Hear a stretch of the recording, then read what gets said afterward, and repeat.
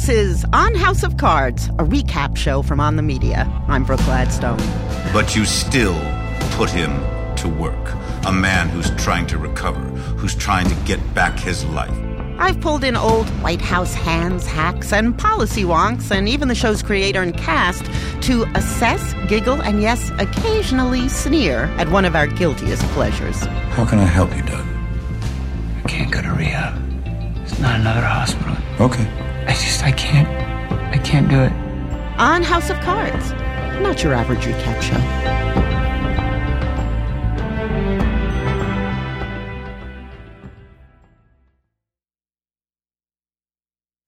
I'm Brooke Gladstone, host of On the Media and also of this On House of Cards podcast. This one is devoted to episode 9, which we're calling Bad Doug Rising. And I'm joined by a very special guest for this episode, Michael Kelly, who plays Doug Stamper. Welcome. Thank you. Thank you very much for having me. Many say that this is actually Doug's season. A man who has, through 13 episodes, gone full circle. So listeners to this podcast, at some point, if you haven't finished and you don't want to know what happens, dump out, and I'll tell you when. So, what's it like playing Doug? I mean, you've probably read the Vulture recaps about how he goes into his cave of sadness. That's his apartment, the cave of... I like that.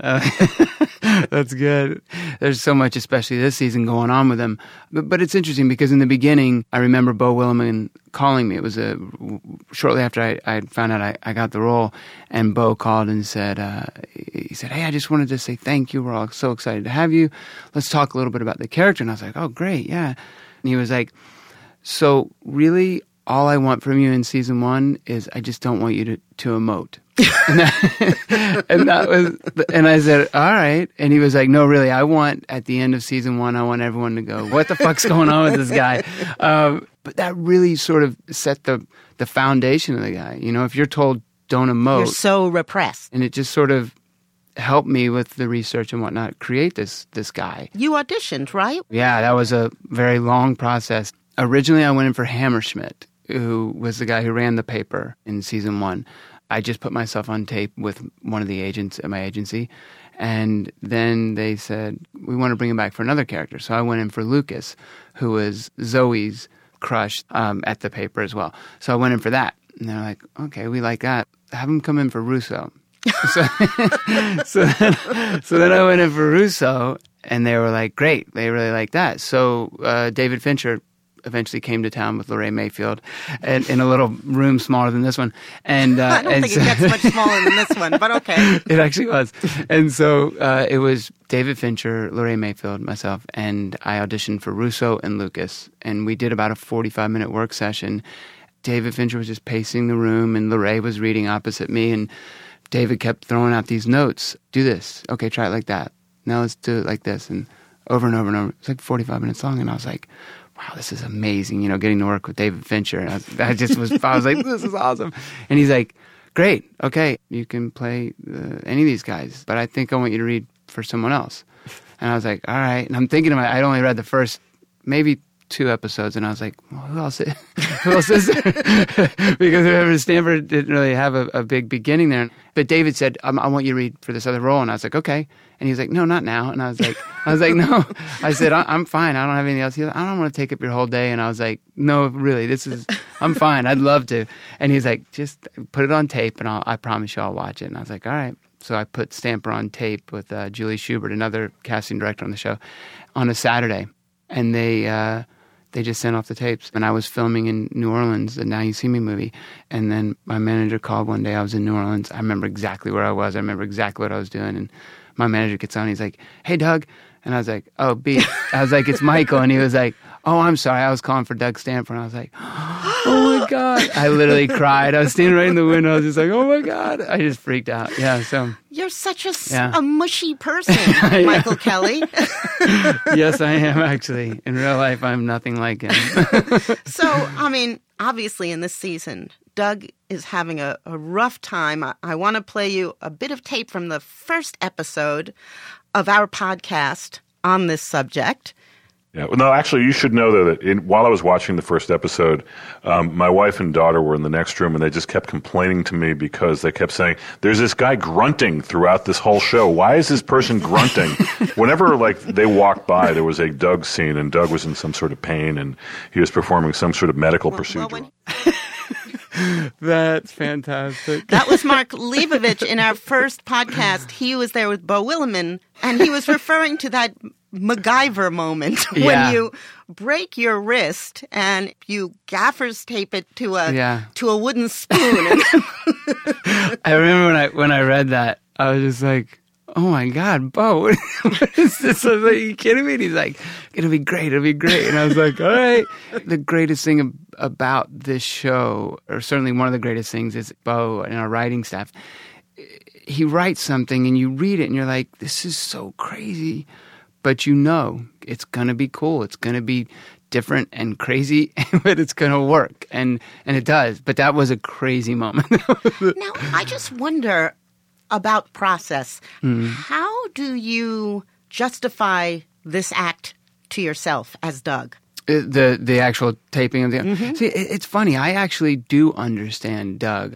He has been doing everything he can to get back to the White House. The whole season for him is like, I've got to get back to where I know I belong. So he has this opportunity. He's tried and he's tried and he's tried. He's finally going to get to go. And he breaks his arm. He's like, I'm going. I'm just going to do what I have to do. And, everything that Stamper does is kind of, sort of like that. I'm going to do what I have to do by all means necessary. So it actually made sense. He's also fixated on Rachel, and he has this project with Gavin, the hacker, who he has stored over at the FBI to track Rachel down. And this is something that has come up in podcast after podcast. Isn't Doug the real loose end for the Underwoods and not Rachel? Well, no, because he's the definition of loyalty. That is the one thing that the Underwoods, certainly Frank, knows. Rachel is a loose end. Part of it is certainly Doug has other things with her, in whatever weird world it was, there was love.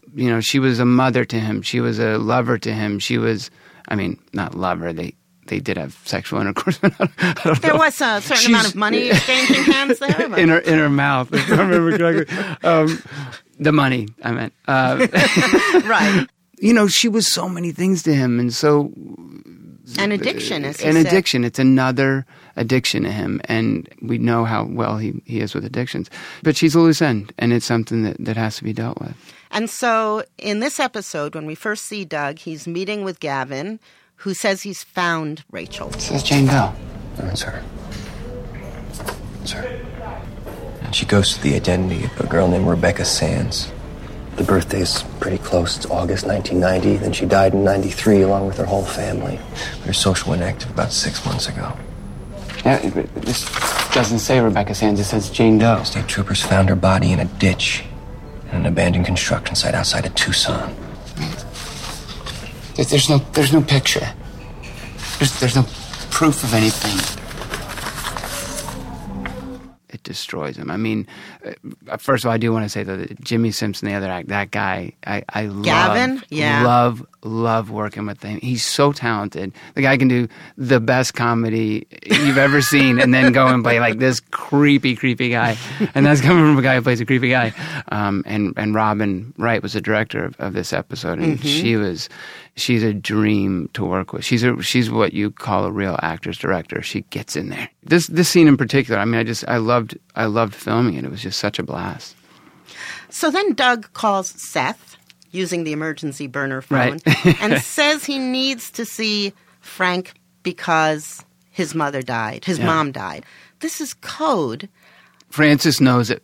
Like he said later in the episode, I think it's in that episode, he says, I know his mother died 10 years ago.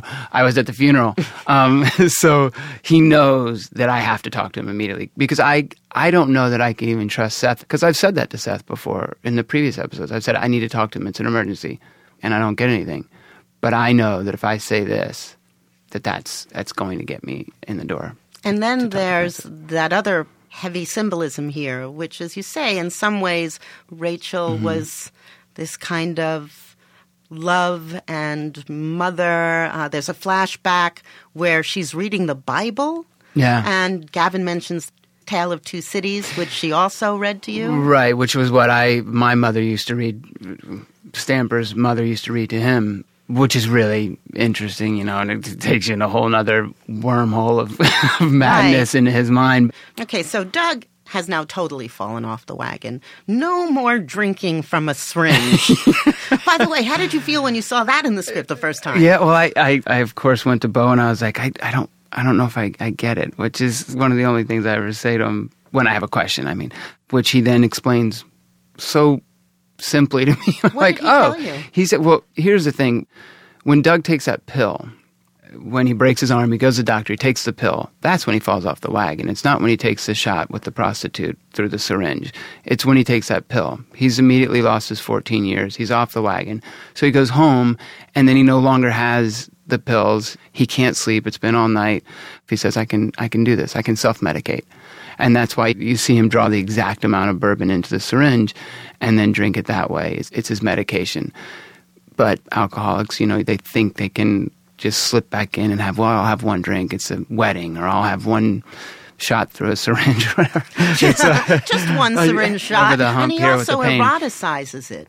Yeah. He has the prostitute administer and the shot into his mouth, and again, shades of Rachel. Yeah. He hires a girl who looks just like Rachel. It's a bizarre mind of Doug Stamper.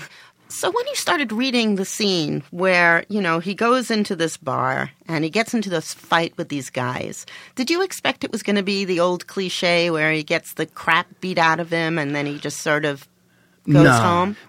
I was petrified when I read that scene. I was like, oh man, that's a lot. That's, I was scared to death, as I was for most of this season, to be honest with you. Really? I was like, I've never been so challenged in my life as an actor, certainly. Yeah, I was really scared. And then the scene when he goes back to his house after that is even just crazy. And throwing up on the floor and then getting the paper towels and I remember Robin and Bo and I talking about it, just saying he just throws a couple paper towels down and uses his cane to sort of half-ass wipe it, push it around, because he's obliterated at that point. He was drunk when he got home and then pours a full glass and just drinks it. Further proof you can't just have 5 mils from a syringe. It's inevitably going to end up there. And interestingly enough, I just want to say this, how touched I was, how many people reached out to me via Twitter or what have you, or old acquaintances and said, as a former alcoholic, I just want to say thank you, because in our minds sometimes we glorify what it might be like if I could have another drink one day. That I'm better now. I'm 14, I'm 20, I'm 12, I'm 5 years sober. That's a long time. And they think, well, maybe I could again, And many of these people have said to me, it just was so nice to see what really does happen, that you can't just have one drink, And I was like, wow, if what I did touches some people, and another person said it helped me realize that I needed help, I was like, wow, it makes you feel really good, to know you could have an effect. Does it inspire you to greater depths of degradation? Yeah, exactly. Who am I going to help next year? Why do you think Doug at this point is heading down, down, down the way that he is? I think it's a culmination of everything, right? All he wants is his job back. He's not getting it. He needs to get Rachel, and he's not getting it. And then he finds out she's dead, or possibly dead, or whatever that might mean to him at the moment. And the alcoholism, he's just falling apart. Everything around him, there's really nothing good in his life at this moment. In episode 9, nothing is happening right. He finally does get in to see Frank in the Oval Office and shows him the file that Gavin gave him on Rachel. And Doug confesses to Father Frank about the fact that he's drunk, that Rachel meant a lot to him, that he's been working for Dunbar for Frank to prove he was still useful. How can I help you, Doug? I can't go to rehab. There's not another hospital. Okay. I can't do it. We'll figure something out. I'm not Peter Russo. I won't go like he did. No, you won't. You're going to get better, Doug. I promise you that. He was so good in that scene. But what did Doug mean? When I said I'm not Peter Russo, it's exactly, Francis knows exactly what he means. He's saying, you don't have to dispose of me. I'm not a loose end. And he's making a very bold statement at the same time, saying, not only am I not him, but he's telling him I'm not going to go like that. Like I can get through this. We can get through this. But I won't. That's not going to happen to me. For him, it's like, don't even think that, because that's not me. There's something so chilling in this moment because Doug's self-abnegation, it's like if Frank did kill him, it would be Doug's failure, not Frank's. That's just beyond creepy. And it is. But it's funny because so many people always ask me, why is he so loyal to Francis? Stamper is an amazing chief of staff. That's the guy you want on your team. I've been to the Correspondents' Dinner now 2 years, and I always have some politician say to me, I could really use you in my office, So he is a very efficient man, dedicated, loyal, all those things. But Francis is, in my opinion, just as loyal to him. I mean, he's coming to him, and like you said, he's a really big loose end right now, and he's completely off the rails. He's drunk. He's working for Dunbar.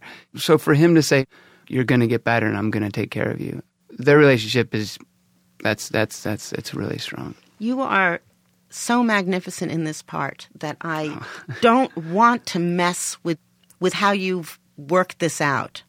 But I'll just say that as a viewer, without the deep understanding you have, I see Frank as pure calculation. And if he had to put you in front of a train, that meant you weren't as useful as he at first calculated you would be. You believe that when Frank makes this call, he actually means it.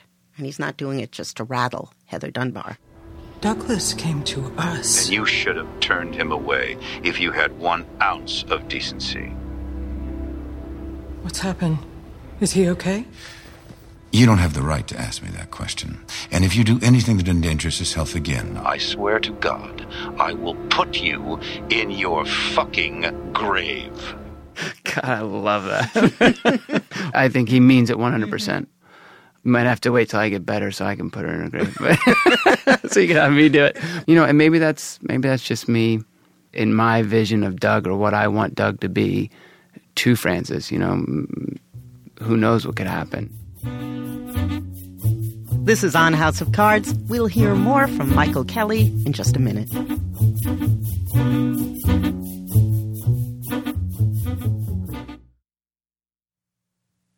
Was it hard for you to rest your head on Frank/Kevin Spacey's lap? No, because, I'm playing a man who's really at the bottom. He's truly at the bottom, and he doesn't have anyone in his life but Frank, if you think about it. Like, that's really the person in his life that he knows, loves, trusts. It was so easy because I was so exhausted from playing that, from playing drunk, and just, it was so easy to put my head down. It felt so good. It was like every time I got to do the end of the scene, I'd be like, oh, thank God. I can put my head down and rest for a second. I was having a debate, I guess, with Kimmy, who produces this podcast. Your brother turns up to take care of you, Gary. And Kimmy says Frank sent him because we see Meacham there. Do you think Frank sent Gary back to take care of you? Well, he picks me up from his lap.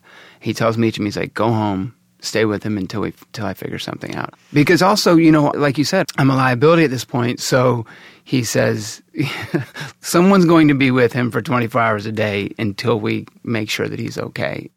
Okay, listeners, this is the moment when we move into uncharted territory if you're only up to episode 9. So we're going to say some really fascinating things, but you can't hear them now unless you're prepared for spoilers. So, bye.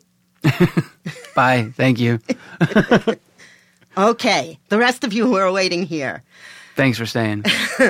So Gary comes, and he's clearly in a world that he doesn't belong in. He's not of Doug's world. He's got kids. He's happy with his job. His marriage seems great. He seems to show Doug that it's possible to be outside of the nexus of political power and be fulfilled. And he's trying to get Doug to see that. He asks him if he's ever considered settling down and having kids. Hasn't ever crossed my mind. Never? It's not for me. A life like that. You mean a life like mine? It's not what I said. I know you've always felt that way. Mortgage, 9 to 5, wife, 2 kids, a dog. No. It's just my freedom's important to me. I'm freer than you are, pal. I stayed in Columbus because I liked it, not because anybody made me. I chose to put down roots. You've always been running from something.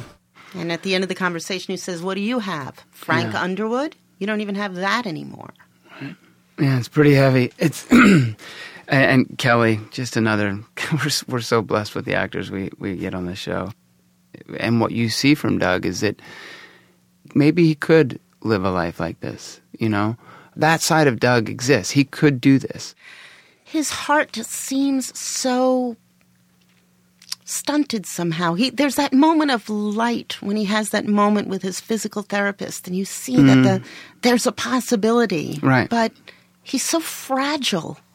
She's going, and he's crushed. Okay, you see that. The closest thing he's ever had to a relationship with the physical therapist, right? So you see that he can do that. You see him with the kids. You see him with his brother. Stop with the kids. Okay. Because you can see so much affection for these kids you don't even know. And that's because they're your kids, Michael Kelly. And that's my worst acting job of the year right there. It was so hard. It was so hard. My son wanted nothing to do with it. He was just like screamed in every take or cried or just literally wanted. My daughter was she actually enjoyed it, and I thought Frankie, your daughter, throws the newspaper at you in the morning. Yeah. Was that improvised? It was. Well, the way that it went on was she just kept doing it, and like, you know, it was funny because I found myself being Michael, being a dad, being a director, which I shouldn't be because we had a fantastic director, Agnieszka, for that episode. But you can't help yourself. They're your kids, and all you want to do is take care of your kids, and you want your kids to do the best job they can possibly do. And then your whole day is just going to shit with where they're just screaming. Okay, let's just try to get a take without him, you know, because my son was literally like ruining every take. So, you know, I said about how challenged I was this season, but that was probably the most challenged I was in a different way. But to go back to where we were, I do feel blessed to have worked with my kids. That was a real treat. Clinton, when you hear this one day, Daddy loves you. But you see those different moments with Doug, and you see that, you know what? Hey, maybe this is a life that he could lead. But ultimately, by the end of the season, it's, no, man, I gotta be Stamper, and he's back, you know, and that it just feels so good. Like when I finally got there at the end of the season, everything we worked for, you know, it was all to get back to where me, him, whatever, you know, where it felt like it was back where he belonged. That's the whole arc of the season for him. And it is true that, you know, the old Frank magic, his magical shiv that always found its target. He and his shiv are both much duller without you. The coterie around him demand to be treated like human beings. He runs into trouble with Remy. Seth, who seemed quite ruthless in the previous season, is suddenly just being a press secretary. Yeah. I mean, that's way too simple. And, you know, without Doug, things just aren't going as well for him. Do you think that the absence of Doug has affected Frank's game? You know, selfishly, of course I do. But no, I think that, you know, that was one of the most interesting things about the season was that we saw these characters who we always saw twirling mustaches and kicking everyone's ass in their path fall down a little. Yes, Doug by his side might have helped, but, it was interesting. You become president, and the exploration of now what? You just become president, and everything all of a sudden works out perfectly for you, even in our crazy fantasy world. None of their plans work out. In fact, there's only one character, ultimately, whose plans actually come to fruition. Took 13 episodes, and the character himself was quite disabled. But the fact is, Doug Stamper... I'm like, who? I'm like, Freddie? Freddie's got a good gig now. He got Claire's journal, which yeah. he didn't destroy, which he uses to entice Heather and gets him back into Frank's office. Doug is the only one who pulls off his plans. Yeah, I guess you're right. What was the hardest scene to do this season? Well, the kids aside, let's say those first 2 episodes, that was incredibly challenging. I was able to do a lot of research prior to starting, and I could learn about head injuries. And John Coles was very good friends with Dr. James Schumacher, one of the leading brain surgeons in the country, who got on the phone with me anytime I wanted, and I broke down the script line by line with him and just said, would I do this? Would he really hit a doctor? I mean, would he scream out of nowhere just for what appears to be no apparent reason? He's like, that's exactly what they would do. And then he came to set and actually helped as well. I'm so thankful to him for all that. But it was that, just to make it all as real as I could, because nobody half-asses anything on our show, so I wasn't about to be like, oh, a head injury, okay, I bumped. You just reminded me of that scene from Young Frankenstein where, Igor's hump moves from one shoulder to another. That's You didn't do anything like that. No. You know what the hardest scene to watch was? You must know. Yeah. Last episode? Yeah. That was hard on so many levels because here, I can speak freely now, right? Yes, we gave the spoiler. Freely. Okay. Yeah. Rachel, who plays Rachel Posner, an incredible young actress and one of the sweetest people you'll ever meet. Like, I took away one of my favorite acting partners. That was so much of it. Just took away, took out. Removed. To do those scenes with her was so difficult because, part of me feels like a bigger brother to her too in real life. I just feel like I just want the best for that girl. She's so vulnerable when she's playing Rachel. And the things that I have to do are just so despicable. It's so hard. It was excruciatingly tense because she doesn't pose a threat. You know that she'll never come back to haunt Frank or the Underwood administration or you, or she just wants to disappear. She could not be more diminished by what she's been through, by what Doug put her through. Yeah. And Doug is so hard, so cold. And then there's that flickering moment of redemption. You see him drive away, she walks down, and then he turns around. Had he talked to Frank? No. It's like you said, he knew when she said, you're never going to see me again. And she gave him every bit of proof that he needed to know that I would never see her again. But Gavin still exists. Gavin found her once. You know that he could find her again. It doesn't matter. Something could happen. She could come out. I can't go back to Frank and tell him again that I've taken care of something that I haven't taken care of. If I want to be back where I believe I belong, I have to tie up this loose end. Rachel and I joked about it. She's like, how did you do it? How did you kill me? And I was like, I choked you. And she was like, no, you didn't choke me. It takes 8 minutes to kill someone by choking. You couldn't do that. And I was like, well, I think, he's not going to hit you. That's too hard. Run her over? No, I think he choked her. But it's just, he knew he had to do it. He knew that he couldn't go back without having that done. Either, I guess. it was, but incredibly hard, man. Really tough. Doug's a fascinating, magnetic monster. Yeah, the look in your eyes right now. You're like, she I kind of wants to kill me. But I hated that she didn't get to live. I know. And in the early draft, she did. Really? Yeah. He let her go. And he drove away and knowing that you would never see her again. But, Bo came to me and he said, what do you think if... And I said, oh my God, people are going to hate me. I love it. I love it.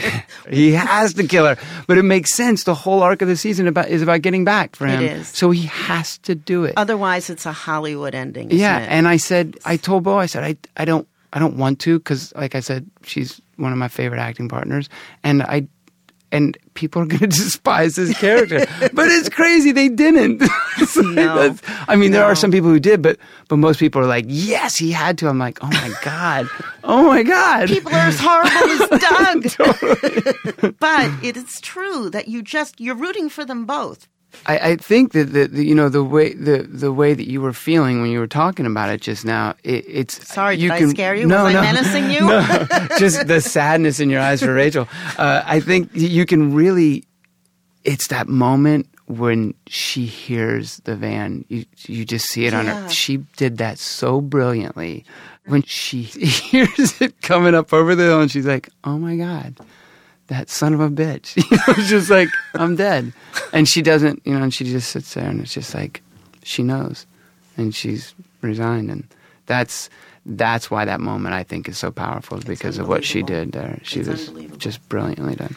So, you'll never guess what I found. Before we came in to do this podcast, in a blog called The Decider, and I'm going to read you what it says.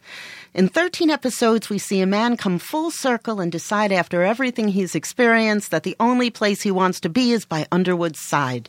But Doug is no longer nobody. He's invaluable to Underwood's presidency, something that both Frank and Doug acknowledge for the first time as they're finally seeing eye to eye in the same playing field, ready to take the next step as a team. And boy, Underwood is going to need his help next season.